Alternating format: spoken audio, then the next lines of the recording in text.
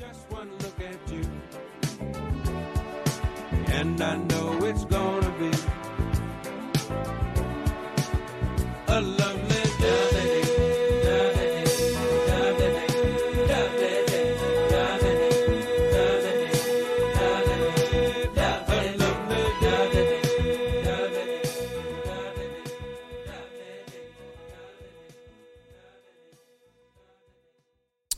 Welcome to Jack's Tap. It is episode 22. I'm battling a bit of a cold, but we're going to power right through. John is not here, but he made an impact nonetheless. That is a shortened version of the intro song, little 30-second jive instead of a whole minute. Don't know how I'm going to make up for all that content. We got to do a whole 59 and a half minutes now. So that's going to be tough. That math didn't add up. Because not only is that not... No, that's right. 59 and a half. It was 59 before, 59 and a half. But then there's the outro song, Now You're Gone. I think that one's about 30 seconds. But unimportant nonetheless. But then again, this rambling just made up for that 30 seconds. Beautifully done. I'm doing it solo again here today. If you're watching on YouTube, hi, Mom and Dad. Apologies for the delay. I have restarted the computer, which is typically what fixes it, because everybody knows that just restarting devices fixes everything for some reason. But apparently not this now. In past episodes, just restarting that comp really hits the audio and video together. Here we got a slight delay. Hope it doesn't ruin it for you. Also, I've got a TV at my feet. I've got the two whiteboards at my feet, and I've got my keyboard and mouse right here. So apologies if I am looking downward. I am trying to remember to look towards the computer, but I actually probably don't have to wear these glasses now. Yeah. The whole point of the glasses was because I can't really see the computer, the little details very well from where I am. So I brought the TV over, and having those little, glasses in between these headphones, the pressure from the headphones starts to hurt my temples. And if I can avoid that, I shall. So it's the 22nd episode of Jack's Tap. It is February 15th. 4 years ago, yesterday, was the first time I ever did stand-up. I thought about showing you a clip of that, but I'd rather not. Maybe at the 5-year anniversary. So on this day in history, let's go a little picture-in-picture, shall we? Beauty. Probably still could use the glasses, but fuck it. All right. Oh, I wrote it on the whiteboard. That's right. But still got to follow it along on the computer because I'm a professional. So in the year 399 BC, February 15th, the philosopher Socrates was about to say Socrates. Socrates is sentenced to death by the city of Athens for corrupting the minds of the youth of the city and for impiety. Now, I wasn't sure what impiety meant, so I looked up the definition, and it said the lack of piety. So that was no help. Basically, you don't believe in God, essentially. So he didn't have any piety, and they wanted him to have some piety, but he was impotent. So didn't believe in God. So that he had to die. Even though he's a really smart guy, you gotta die. Sorry about it. Guys, once again, the Dutch coast is getting ravaged. 1552, the Dutch coast is hit by a heavy storm. I've got to assume there are other places in the world that are being hit by heavy storms throughout history. Not sure why onthisday.com is so steadfast on reminding the Dutch coastliners that their towns are just being ravaged and hit by heavy, heavy storms and floods. Not sure who died in this one. Maybe nobody. It seems that they're kind of reducing the need for a large storm to be here and be historically significant Now they're just saying it was just hit by a heavy storm. There was a good amount of rain. Sorry. It was huge news back in the 50s. Could I have looked up what coastlander's proper term was? How to describe somebody who lives along the coast? You're sure as shit I could have. Is that important? No, it is not. They will be coastlanders for the rest of time. So once again, to my Dutch followers, apparently February 9th and 8th, I think it was February 8th, that's not the only date you got to worry about. It's the entire month of February. It's probably going to be all of history. So if you're Dutch, get out of there. That's a bad place to be. Heavy storms. There's no other heavy storms in any other country, according to this website. So I think you better get the heck out of Dodge. Get the heck out of Dutch. 1768 on this day, the first mustard manufactured in America advertised, Philadelphia. Now, I'm not quite sure what Philadelphia has to do with that. Was it just advertised in Philadelphia? Is Philadelphia the name of the mustard? This really weird qualifier for a significant historical event. It's not the first mustard manufactured. This isn't the invention of mustard. This isn't the first manufactured mustard in America. That already happened on another day. This is the first time that American mustard was advertised. It had just been kind of laying low for a while. They were like, let's build a solid foundation here of mustarders, and then we'll start to get more people, specifically in Philadelphia. We want to get the Philadelphians first, then we'll move on. But first things first, first mustard, American mustard. We don't want none of that commie shit, none of that Dutch stuff. They got a bunch of storm water stuck in their mustard. It's disgusting. That's that little liquidy stuff you got at the top that's just clear, and you're like, I don't want that on my sandwich. So first mustard that was manufactured in America was advertised. That is important, and I'm glad to teach you guys that. That was in 1768. Even more important, guys, in 1842, the first adhesive postage stamps in the U.S., that's it. Private delivery company in NYC. So adhesive postage stamps were invented in the United States. I'm sure that really did a lot for the Postal Service. Even though this is a private delivery company that had it, they probably had a patent on those postage stamps, that adhesion that they developed for up to 10 years. I believe the postage patents last up to a decade. So they really had a stronghold on the delivery system of using stamps. Everybody else had to use giant globs of tape. I know Scotch tape was definitely around in 1842. Pardon me, but so people just had to waste so much time putting these stamps on. They'd tape them on. It took too much time. It didn't look as professional. It didn't work as well. Scotch tape back in the 1840s was bad.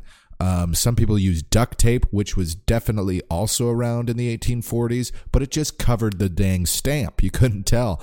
So there was a big controversy in 1835, pardon me, where people were just putting duct tape around their envelopes. And, for a while, the U.S. Postal Service and private companies such as this one, they just assumed that there was postage underneath, but there was no way to prove it until one day a delivery man, Georges Cuvier, he took off the duct tape because he was a pervert and he was trying to look inside of the envelope, and he found that there was actually no stamp underneath. People were getting bamboozled because Scotch duct tape was less expensive than stamps at the time, even with no adhesion. And so people would just put duct tape over their envelopes, no stamp, and they were getting away with it for like what felt like forever to the United States Postal Service at the time. So in comes this private delivery company who will not be named because that's not important for this event. It's just important that adhesion was developed. So in came them.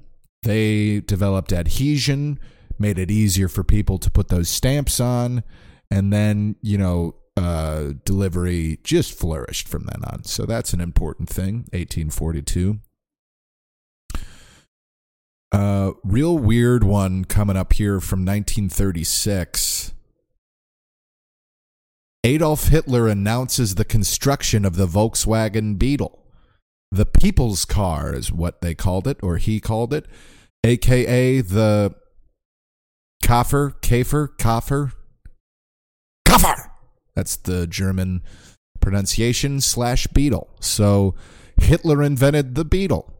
That's fun. No wonder everybody punches everybody when they see a beetle. It brings out violence in everyone. That feels just as the Hitler mustache and the name Hitler itself has been abolished from modern society. I think we should abolish the Beetle, the Volkswagen Beetle, because apparently Hitler fucking made it. Did he think this was the purest car? Like this is what Aryans should have been driving? This should have been a huge red flag for everybody in Germany to not vote for this guy, not go along with his shenanigans, to put it lightly, throughout World War II and the Holocaust, because that's what he thought was the people's car. That's the purest version of a car, he thought. It's the people's car, but it's called the Beetle. That's just contradictory. It's not it's a weird car. It's got a high top. It's all circular and stuff, which I guess I should like because I'm tall. And I guess that makes sense because Germans are tall, a good amount of the time. They got a lot of tall gents, okay? They need high top cars. There's a lot of cars I get in, even SUVs, where my head's touching the top and I can barely see through the front windshield without bending over. Then I'm messing up my posture. I'm talking myself into liking the Beetle. But this should have been a sign for one, not going along with that Nazi stuff, okay? Because this car sucks. And two, stop making the Beetle. Granted, I don't really see him much anymore, but I feel like Volkswagen has a lot of other good cars that they could hang their hat on. And nobody knows that Hitler apparently, he announced the construction of it. Maybe had nothing to do with it. You could click to learn more, but typically when you click to learn more on this website, it just says the same thing, but it's just now on its own page. So let's not, and just assume that Hitler made that car. Everyone boycott Volkswagen. Thank you. Last one, 1965. John Lennon passes his driving test. Baby, you can drive your own car now. Yeah, that's what I came up with for that one. So John Lennon passes his driving test. I don't know if that was a difficulty for him. Anybody know? Did John Lennon try and pass his driver's test several times and he was struggling with it? Is this just because he came over to America and needed to get a license? Did none of the other guys get licenses? Is that the story behind Drive My Car? John Lennon was the only one that got a driver's license, so they just told him to drive him everywhere? I don't know. I guess I could have thought of a joke that had to do with the fact that that car was named Beetle and this is about a beetle. But I enjoy the Drive My Car bit. So that's where we're going to keep it. So yeah, congratulations, John Lennon. You were able to drive. Let's head back to me and let's make that just me. Looking right at you. Straight into the camera. Yes, we're doing it solo again. I've got some topics to cover here. We're going to watch Paul Giamatti as John Adams, like I said we would last week. And like I did in that one episode where I didn't hit record. So that's fun. But it was it's a good week for me. I had a horrendous cold throughout the week, blowing out that green stuff. Real fun. It was nice and dry in the mornings and then just running the rest of the day ridiculously. Mucus is no longer green, but I am feeling a sneeze coming on just as I'm saying it. It's like a yawn. If you talk about it, it's going to come on.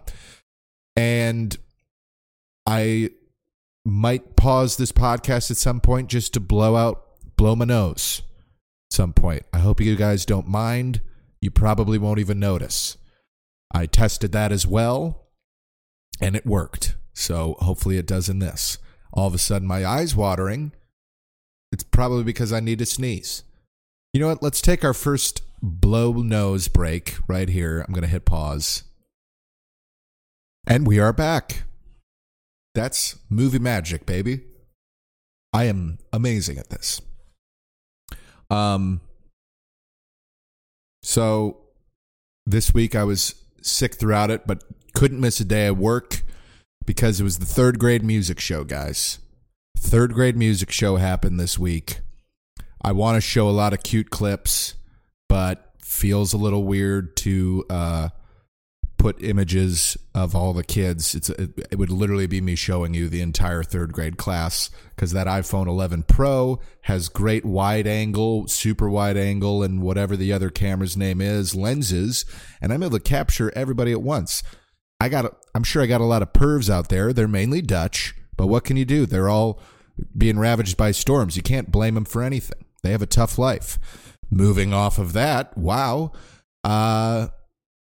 Yeah, so I'm not going to show any clips of it, but I had the distinct honor of hitting play on this Barna Rhinelander song where I go off stage, I hit play, let it play for 2 hours, 2 minutes and 26 seconds, and then I hit pause, and then I walk off stage, and I always awkwardly have to kind of maneuver my way in between 40 kids as they're going off and on the stage, on the staircase as well, and it just looks goofy. I'm worried, especially on Friday morning when all the parents came, that they're looking at me like, who the fuck is that guy? But that's fine. I don't like wearing my name tag that has like the access code to get into the building, and it has my face on it, and it shows that I am an employee and not just some dude that she hired to hit play and pause. It feels weird around my neck. I don't like things around my neck. I keep it in my pocket everywhere I go, so if somebody's like, hey, who are you? I just go, bam, right there. Jack McWilliams. I work here. Super cute, though. My kids did great. Brady, it's his favorite week of the year. He couldn't stop singing everywhere we went. Maybe I can play you a little soundbite at least. Don't need to see it. This is us in the motorroom.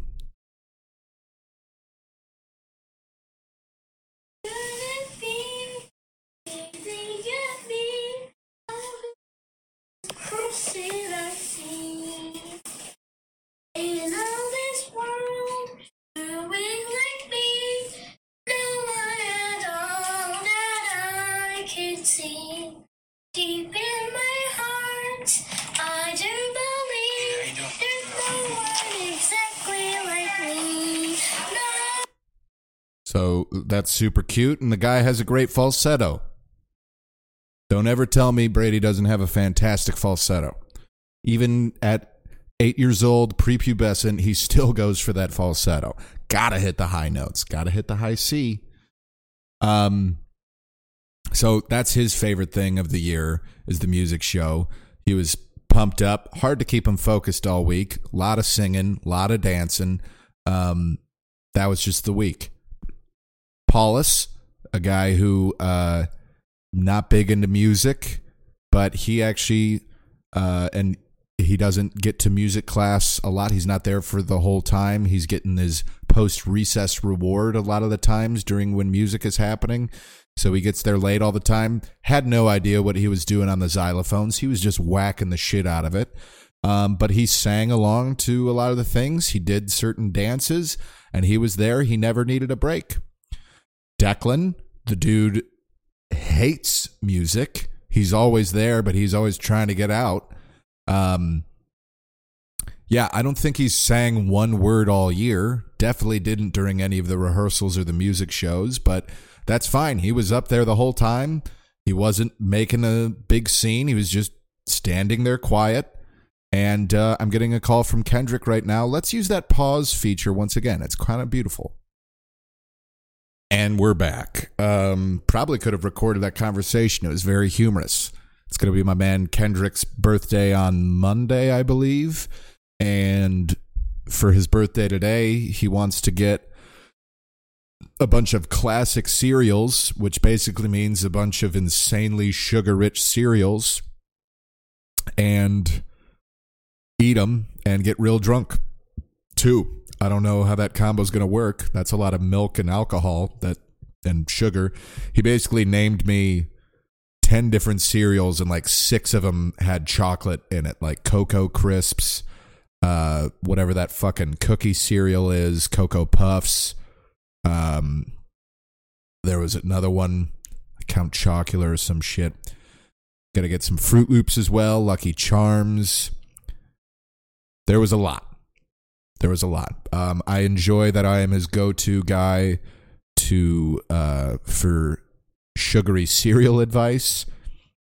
It's actually kind of funny. I'm literally trying to, this second quarter of my life, we're hitting that healthy lifestyle and we're hitting it hard and we're being consistent. And then my friends literally want to eat the worst kind of food for their birthdays. And I'm an asshole if I don't. And I'm not going to be that one guy who's just eating 2 bowls. Okay. We're going 3, maybe 4 bowls. I don't know. We'll see how it goes. That it probably is going to be too much chocolate and sugar. I say that now until I, start eating. And there's like 10 different cereals. You can't just have a couple of them. So what was I talking about? The 3rd grade music show, I think. Yeah, so he's hitting that falsetto. It's fantastic. I hit a button. Yeah. On Thursday, I did 3 shows. 2 music shows and a stand-up show in Oak Park. It was 0 degrees. I still drove out to Oak Park. The '05 Honda Pilot, handling its business. I went up there and opened with a joke about how this is my 3rd show of the day, and then I said that the first 2 were the 3rd grade music show. Got a big laugh. I'm going to have to pretend that the 3rd grade music show is happening every single time I do stand-up from now on. It's just a new thing. So I got that. I've been opening with a lot of my shows just being like, I'm a great guy, or if at any point you don't feel like laughing, just know I work with special needs kids at an elementary school, so I'm a great guy. And it gets a big laugh, and I don't stutter every time. I fucking nail it. And yes.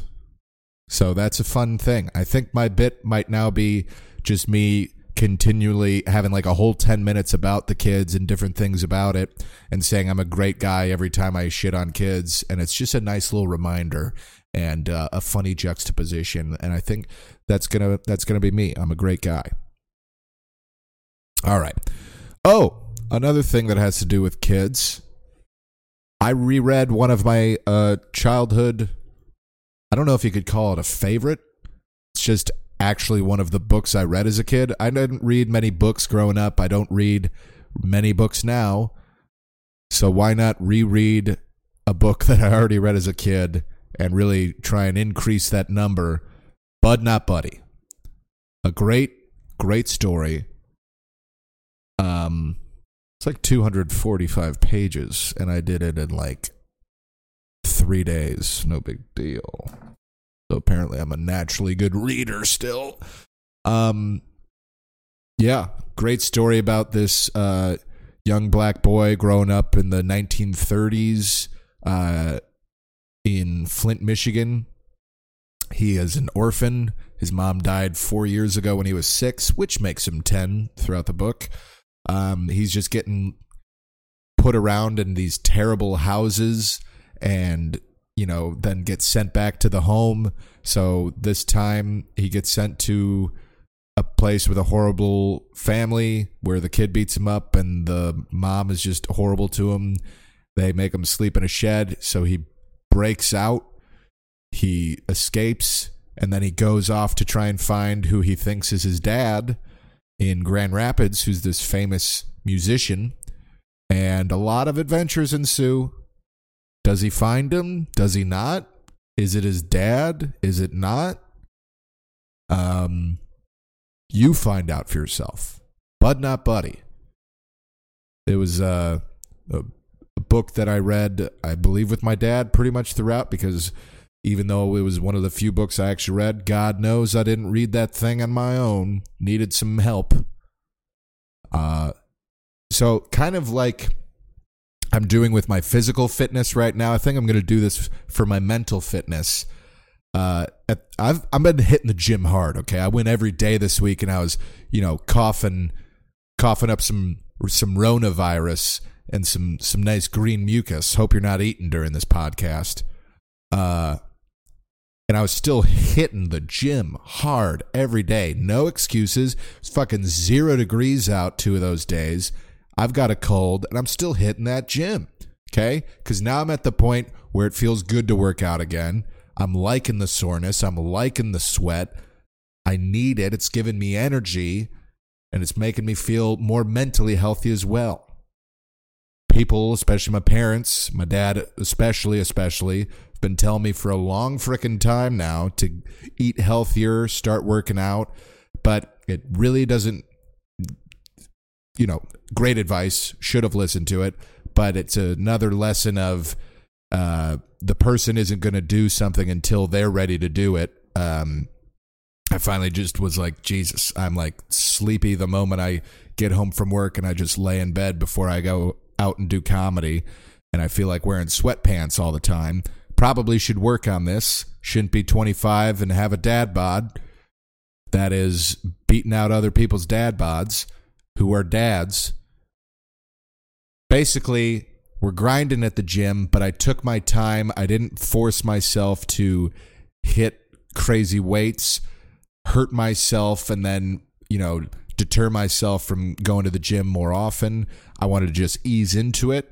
I think that's what we're going to do with reading books, because I'd like to start reading more books. Maybe I'll just read some childhood favorites. Not picture books. We're not talking Captain Underpants, okay? Freak the Mighty's next. That's what I'm going to do. And hopefully, I felt super accomplished when I finished that book. I was cruising through it. 245 pages to me is insanity.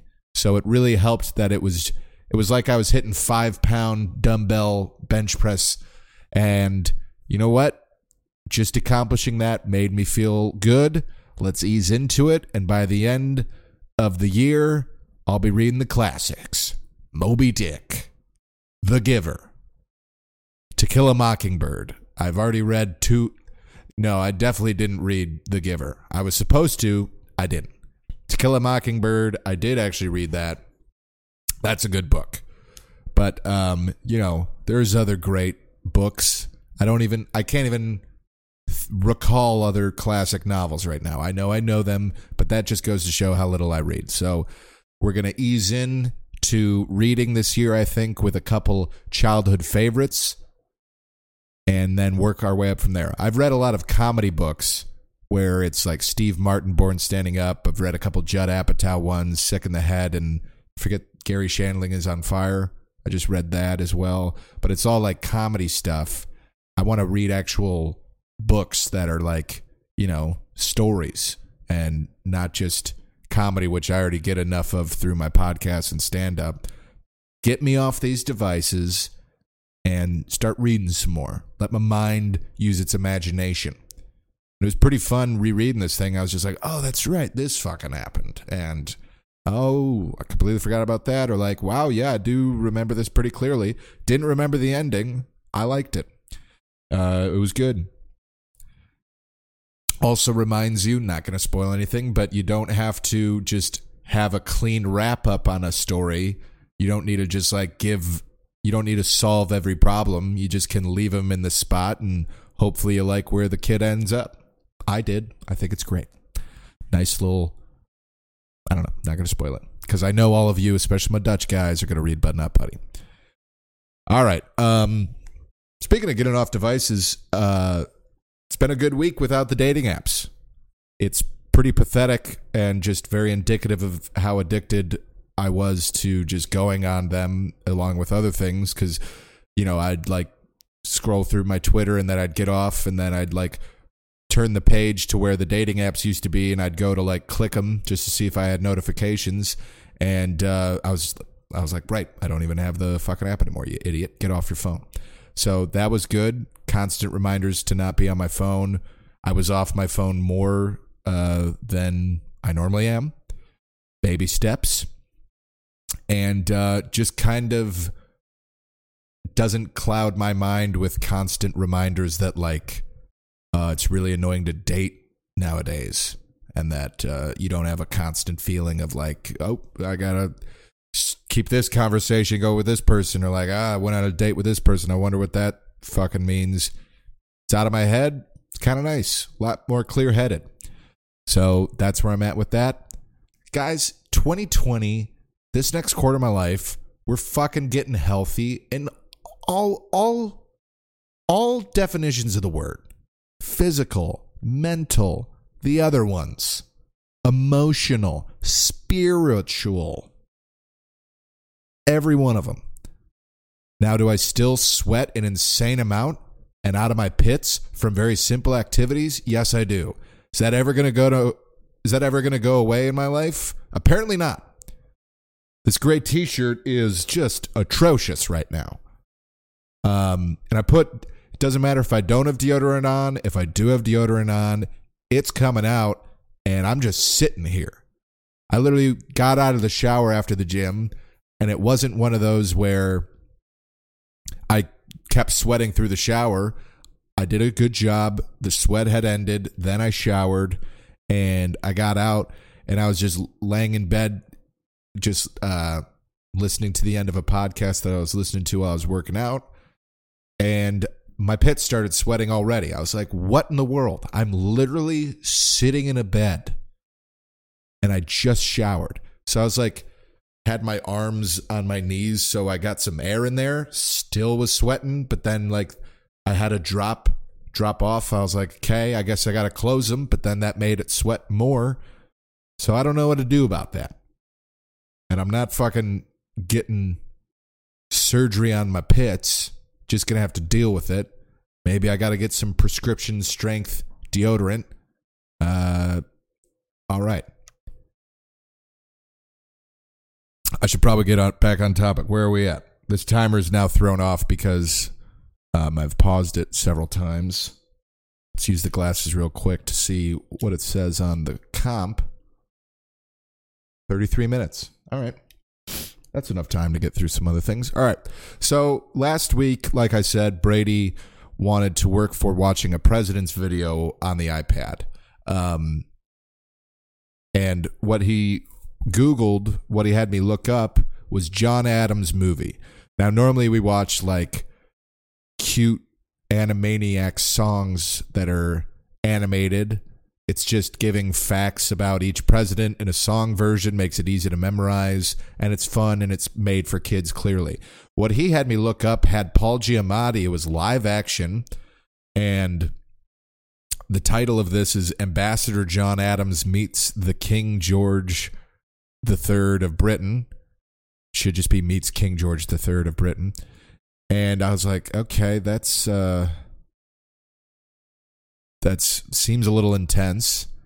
And I've always been concerned now because I've seen some of the things he watches on YouTube that are like kids shows, and they edit in like just swears and horrible language and just crazy things into these kids shows, because apparently there's just sadistic people out there that want to trick kids into, you know, losing their innocence. That's its own thing. So I looked at the comments of it to see if anyone was like, you know, talking about this being like terrible or something. And it was just, this first person says, talk about controlled tension. You could have cut the tension with a knife. Lol. Fortunately, things went rather well in this meeting, all things considered. Parenthesis, I read this exchange as pretty much what actually happened, as it was all recorded. Okay, so it seems like it's just going to be a well-done production here. And what I found out later is that this is actually just John Adams, the TV show that was on HBO.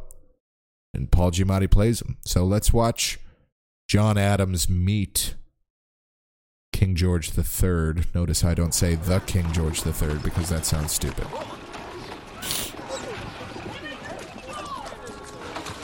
Lord Carmarthen, the Foreign Minister, will make the official introduction to His Majesty, and upon being ushered into the Royal Presence Chamber, you will make 3 reverences. Like so. So, one man in a wig is telling Paul Giamatti in a wig, this is how he greets the king. A second, He's supposed to make 3 bows. He's doing a different type of bows third, as he walks up to the guy. as you come before the Royal Presence. That one is way too low. Below the belt. It's disrespectful for a president to bow If you that would, low. Mr. Adams. Please?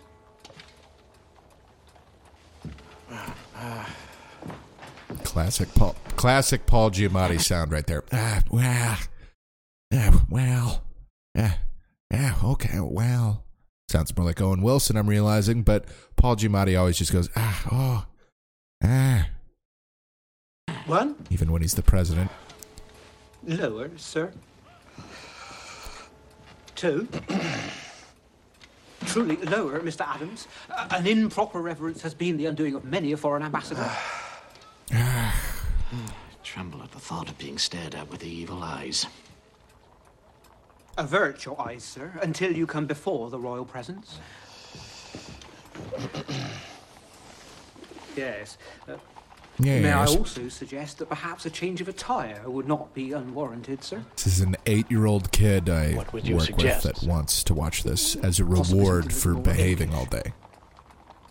And his eyes were just glued. Even he could tell you could cut this tension with a knife. So here comes the king. He's being carried on a carriage. Oh, sorry, that's Paul Giamatti going in the carriage. Apparently they're going to the king. Let's cut ahead here. Some intense music. And in walks Paul Giamatti into the room with the king. Now he looks across an entirely too large room with no furniture in it other than a king's throne, and he's not even sitting in it, he's just standing right next to it. So Paul Giamatti notices how far he's got to walk for each of these 3 bows to take place. And boy, does he not want to do it. First bow. A little hesitant. King George III looks on. Proper depth. His arms went out far enough, yes. 1 for 3. Let's see how he does on the second one. Yes, nice and centered. How far shall he go in depth? Not quite good, but he isn't looking at me. That's all right. That's all right.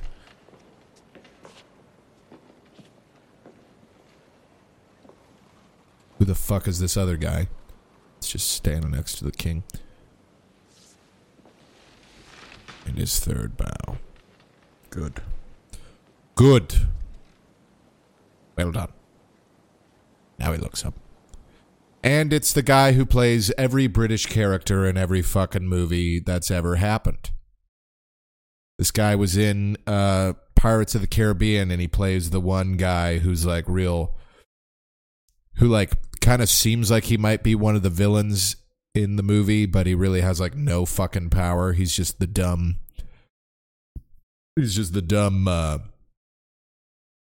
fucking British general. Jack Davenport is his name. Did a quick blow of the nose, did a quick Google. His name is Jack Davenport. Turns out he doesn't actually play that many British people. It's just this and Pirates of the Caribbean. But the guy knows his wheelhouse a little bit. He can pull off a nice white wig, a nice pompous look, and he can play a Brit like nobody else. No current Brits, though. Gotta be wig-wearing Brits. Got to be from that era. So anyways, I think I got all I could get out of this Paul Giamatti thing. Just found it fun and entertaining that an 8-year-old was like, no. Like, I was like, oh, you want to watch the President song? He's like, no. Look up John Adams movie. I was like, oh, okay. It's going to be some animated thing. No. Oh, live action. Click on it. Is that Paul Giamatti? The hell kind of show is this? And he was like, yeah, that video specifically. There was several other options, but he wanted to watch when King George III and Ambassador John Adams meet. And it's, you know, it's a very quiet, not action-packed scene. It's just him meeting him and bowing 3 times. So that's fun. Speaking of presidents, not really. Here's a nice fun clip of Michael Bloomberg giving a real bad answer to what's his response to his 2015 comments being leaked about what he said about black people and the stop and frisk policy that he implemented, or he just kept it during his time as mayor of New York. Well, here's what he said. Some of it, at least. He says, 95% of your murderers and murder victims fit one MO. You can just take the description, Xerox it, and pass it out to all the cops. They are male minorities, 16 to 25. That's true in New York. That's true in virtually every city.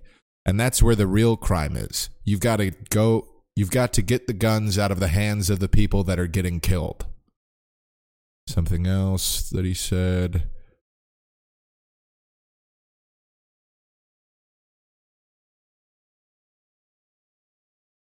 Yeah. He says, you want to spend the money on a lot of cops in the streets. Put those cops where the crime is, which means in minority neighborhoods.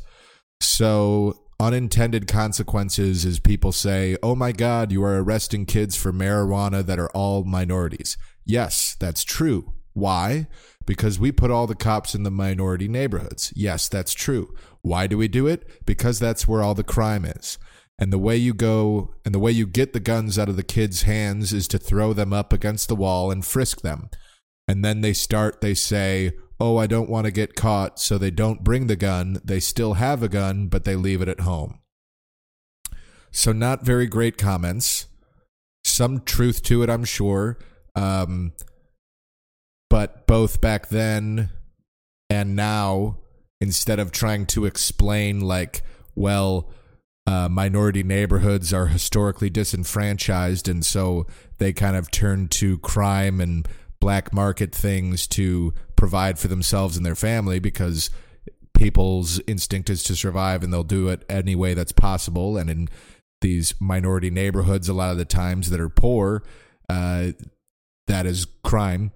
So, yeah, and also he's just, not doing anything, at least here, to change those circumstances. Instead, he's just trying to battle it at the surface and stop and frisk just criminals as opposed to trying to fix a community so it doesn't even have to have criminals, or it de-incentivizes being a criminal. But regardless of all of that, I really don't know much about the topic. I just know this is not the way that you answer the question. If you want to move on from it, give a little bit better of a holistic answer here. So here is, let's go back to picture in picture. Here's Michael Bloomberg. Mr. Mayor, why did you say what you said in that 2015 speech?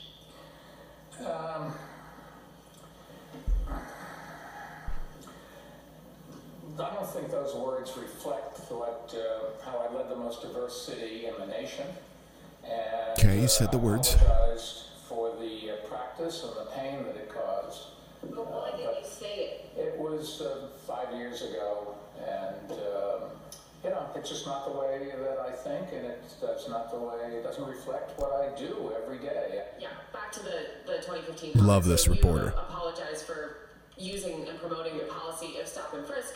But those comments on that audio, they're more than just talking about stop and, they're pretty derogatory comments about African Americans and the neighborhoods that they live in. So beyond the policy, do you apologize for those remarks? Those words don't reflect the way that I've governed, or the way that I run my company, or the way that I live.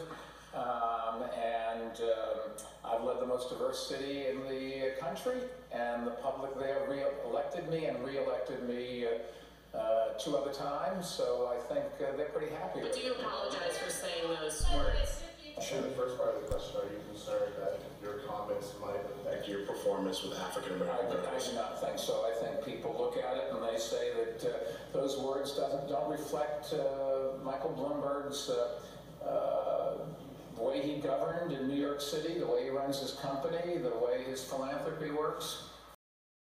Okay, so few thoughts. Too much, what are you, recording a podcast in the moment? You're running for president. It's pretty clear that that clip that for some reason you let get recorded in 2015, which, again, another point, 5 years ago, not that fucking long ago. It's not like you can pull the whole it was 15 years ago, and I've since done this X, Y, and Z to show my remorse and to change certain things and to give back to those communities and find different ways. None of that, just, it was 5 years ago. Okay. You've only gotten fucking older since then, and probably much richer. Can't imagine you've changed your thoughts much, especially when you just say, it was 5 years ago. Another point, love that reporter that just kept being right, back to the question, just right, you just said nonsense for a little bit there, back to what I said, and I wish people would interview Trump like that. Jesus Christ. The amount of times he just gets away with completely moving off where the question was. I get you don't want to lose him in an interview, I guess, and have him end the interview. But, especially for people that are trying to make him look really bad, which whether I agree with that being professional or not, it's if you're trying to make him look bad, keep being all right, you didn't answer what the question is. The question is this, and you repeat it again, and just see what happens. If all of a sudden he rage quits your interview, that's a pretty good clip for you. Oh, he won't answer what I said, and instead he fucking left. Or you finally get him to address the actual substance of the question. So I love this interviewer just consistently being right, but the question, once again, is... And then also, just... How do you not have a ready to go answer here? I've seen now that he spent $300 million plus on advertising, which is just absolute bullshit that, I think people run for president for too long. It's way too long of a charade nowadays. It should be, everybody should have to start at the same time, and it shouldn't be this 2 year long process, because then we're just always fucking worried about who's running for president. But as long as the system is the way it is right now, you can't just join in once, primaries are going on. He literally can't even get on the debate stage. He can't get in the primaries because he joined so late. But yet all of a sudden, he's just buying his way into it. And people are well, Bernie can't do it. Why not? What in the world? If Bernie was anybody else right now, he would absolutely be the candidate that everybody is glomming onto. But because he's truly independent of billionaire donors, clearly the Democratic establishment or the billionaires who run the fucking world must just not want him. So they're doing everything they can to just not have it be him who is the Democratic nominee. And then you got this other billionaire, whether good intentioned or not, is just buying his way into the race because he thinks that none of the other people can beat Trump, I don't know. I think it would be a real bad look for the Democratic Party to just let this guy buy his way in. And you're so prepared to spend $300 million on advertisements, and you don't have a ready-to-go answer that's better than, I guess what I said can be seen as racist, but it's not the way that I think, even though it's the way I talk as recently as 5 fucking years ago. That's not a long time ago, sir. It clearly is the way you think, 'cause you said it. So I don't know much about him, but I don't like the cut of his jib. Obviously, I'd rather him than Trump, I guess, because he's just not like outwardly horrible, but boy, oh boy, not my guy. Probably better than Biden, though, because so far haven't heard or seen him do inappropriate things with children, whether he's related to them or not. Biden sucks. And so does this guy. Yeah. And my guy, Andrew Yang, Andrew Yang dropped out. So I think I'm a Bernie guy now. Gotta go back to him. He's just got too many fucking followers that are like genuine followers. He's got minorities. He's got young people. I think it seems like he's got older people too. Clearly more people want a moderate candidate because Buttigieg, Klobuchar, Biden, they're getting more votes in total.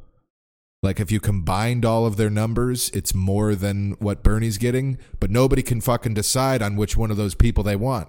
And yet a lot of people can decide, yeah, I want to go with Bernie. So why don't you just get behind the guy? DNC, you're clearly corrupt. See if you can't get in a little bit more moderate person as the VP or something like that. Or start being like, all right, clearly this is where the party is headed. Clearly this is what the people want. Let's get behind it. See if we can incorporate his ideas, but also some of our more moderate democratic ideals. And let's come together as a fucking unit here and get on the same page. Good Lord. The Democrats are going to lose the election again because they're just fucking learning nothing from Bloomberg. Also, a hilarious addition to this, Michael Bloomberg saying that he sees Hillary Clinton as a viable VP. Good God. Good God. Gosh gracious, goodness gracious. Literally, Hillary, gave an endorsement to Bernie by shit-talking him. People do not like her. She lost to Donald Trump. Not a very successful person to have with you on your ticket. I guess you're going full moderate there, so maybe, but good Lord. Could you be less self-aware?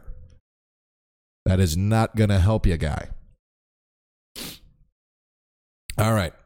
We got one more super ungenuine apology, but this time it's in sports. The Houston Astros.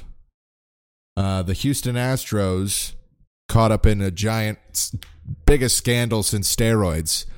They, I forget if we've talked about this at all, but basically they're accused of stealing pitchers' signs and indicating to, basically they film from center field what the pitcher and catcher, what their signals are, and they, whether by hitting trash cans from the dugout or potentially even worse, having buzzers on the bodies underneath the jerseys of whoever is at bat, whoever is on offense, the hitter, the batter. They're telling the batter what pitch is coming next from the pitcher. So before they get the pitch, it'll buzz or they'll hit from the dugout something that signals it's a fastball, it's a changeup, it's a curveball, slider, splitter, what have you, which is an immense advantage. That ball, a fastball, is coming in at least 95 miles an hour nowadays. and a changeup could be downwards of like 80. So that is a ginormous gap of mile per hour, or a crazy curveball coming in. Just knowing what's happening and not having to, in that split second where the ball is released from the pitcher and going to you, also decide, oh shit, what is this? Nope, I know what it is. Changeup, okay, I'll wait on it a little bit. Fastball, got to get ready. Curveball, it's going to be coming outside. That doesn't mean it's a ball. It means it's a curveball, and it's going to come back in. Just an insane advantage. And the Houston Astros won the World Series in 2017 using those tactics. Were very successful in 2018. I think went to the conference championship. That's not what they call it. The ALCS championship series, which is semifinal, final four teams. And then last year they made it to the World Series Game 7 and lost, thankfully now, I guess, because they were cheaters. And they have just really gone dark on any sort of apology or even acknowledgement of this huge scandal until now. A couple days ago, they had their probably two leaders and best players of the team that are currently on it finally address the media in two just incredibly short, non-contrite and genuine apologies, and then the owner apologizes horribly and contradicts himself as well. All right, so let's get up the clip of Alex Bregman and Jose Altuve apologizing. And another thing, especially Alex Bregman, is like a huge fucking shit talker in baseball, which I think is good for the sport. But you can't just only do it when you're crushing it as a baseball player. And then when you get caught for a horrible cheating scandal and you're being accused as one of the players who did most of the stuff or all of the bad stuff, then all of a sudden just shut up and not say anything. It is super, super bad looks for him. Thank you, Jim. I have some brief remarks that I'd like to share with y'all. I am really sorry about the choices that were made by my team. Okay, first of all, just really funny that he's holding his hands together like a fucking presidential candidate, just touching the tips of those fingers, and sounds so not sorry. I am really sorry. Fuck you. By the organization and by me. I have learned from this, and I hope to regain the trust of baseball fans. I would also like to thank the Astros fans for all of their support. We as a team are totally focused on moving forward. I'm sure to the you 2020 are. Season. Why would you not be? Thank you. And that was a total of, I'm at 46 seconds into the video, so that was like 35 seconds. Good Lord. Here comes Jose Altuve, the guy who won MVP. Thank you, Jim, and thank you, Alex. I also will be brief. We had a great team meeting last night, and I want to say that the whole Astros organization and the team feel bad about what happened in 2017. We especially feel remorse for the impact in our fans and the game of baseball. And our team is determined to move forward, to play with intensity, and to bring back a championship to Houston in 2020. Thank you. And then that was a total of 40 seconds there, too. So people have been waiting for them to acknowledge this head on. They had been holding their players, like not allowing the media to talk to their players at all. Not allowing any questions or addressing. And then finally, when they allow them to speak or they have them speak, they literally both start it by saying, I'm going to be brief. Then they walk off the stage before they can get any questions. They're each 40 seconds each. Clearly, Jose Altuve is of a native Spanish speaker, but he can clearly speak English. So those were just very disingenuous. Didn't really like it. No need to talk about how you're focused on this year. No need to talk about how you're hoping to prove whatever this year. Just show that on the field, and that'll shut people up on its own. And yeah, if you guys go out and now, probably make the World Series, win the World Series, that'll shut people up. But you can save the trash talk for then. For right now, just fucking own up to it, and let's get some answers here, as opposed to this bullshit. And what's even worse is the owner and what he had to say, and even just straight up contradicting himself within a minute long clip. Let's go here. And here's the owner of the Houston Astros. Our opinion is that this didn't impact the game. So he says, our opinion is that this didn't impact the game. Okay. We had a good team. We won the World Series, and we'll leave it at that. Not even an apology. About the Yankees there, did you say you feel like this didn't impact the game? Yes, he did. And what do you mean by that? I didn't say it didn't impact the game. Our opinion is that this didn't impact the game. I didn't say it didn't impact the game. Our opinion. Okay. Jesus Christ. Good Lord. Somebody send Michael Bloomberg out there and handle this apology with more grace and aplomb. That was so terribly botched. You've literally had months now to prepare statements on this. I get that you don't want to incriminate yourself more than you have to because an investigation has been done, the punishments have been doled out, and they've proven all they can prove, seemingly. So you're not going to just be like, yeah, they're right, we did use buzzers. I'm not saying you have to do that, but he didn't even say we apologize there. He just said it didn't impact the game. We had a good team and we won the World Series, and we'll leave it at that. And then someone's like, did you just say it didn't impact the game? How do you figure that? He's like, well, I didn't say it didn't impact the game. Dude, this is being recorded. You clearly did. It's not being recorded, though, is that big sneeze that I just have because of the great pause feature that I have figured out now. So, yeah, some bogus apologies, one much more serious and more impactful on the world than the other. Clearly, but that just sucks. I remember the Houston Astros shit-talking the Cubs. The Cubs won the World Series in 2016. The Astros won it in 2017.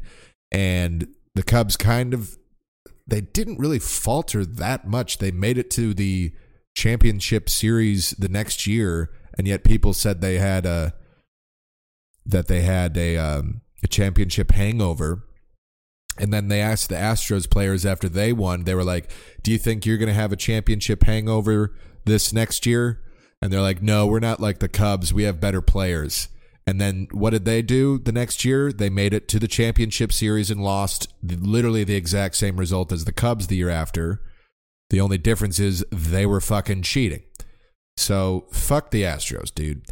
Good Lord. You want to root for these smaller market teams. Not that Houston is that small, but these teams that aren't like the Yankees and the Red Sox and Dodgers and even the Cubs, teams that pay over $200 million and kind of buy their way to championships. But at least that is all things that you can show. It's not fucking cheating the game. That's how the rules are set up. Yeah. All right. We're at an hour. Here's to hoping I didn't fuck anything up. I'm going to go blow my nose some more. I'm going to go apparently get drunk and eat sugary cereals. And then we're going to be right back on that workout grind tomorrow. Gotta go chalk the sidewalks for my Evanston comedy show, Wild Comedy Club at the Celtic Knot. It's free, 7:30 p.m. Sunday, the 16th. Come on out for some great stand-up. We actually do have a really good lineup this weekend.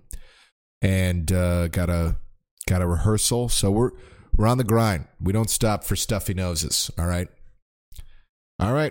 You're all handsome. See you next week. Now you're gone. I realize my love for you was strong, and I miss you here. Now you're gone. I keep waiting here by the phone with the pictures hanging on the wall.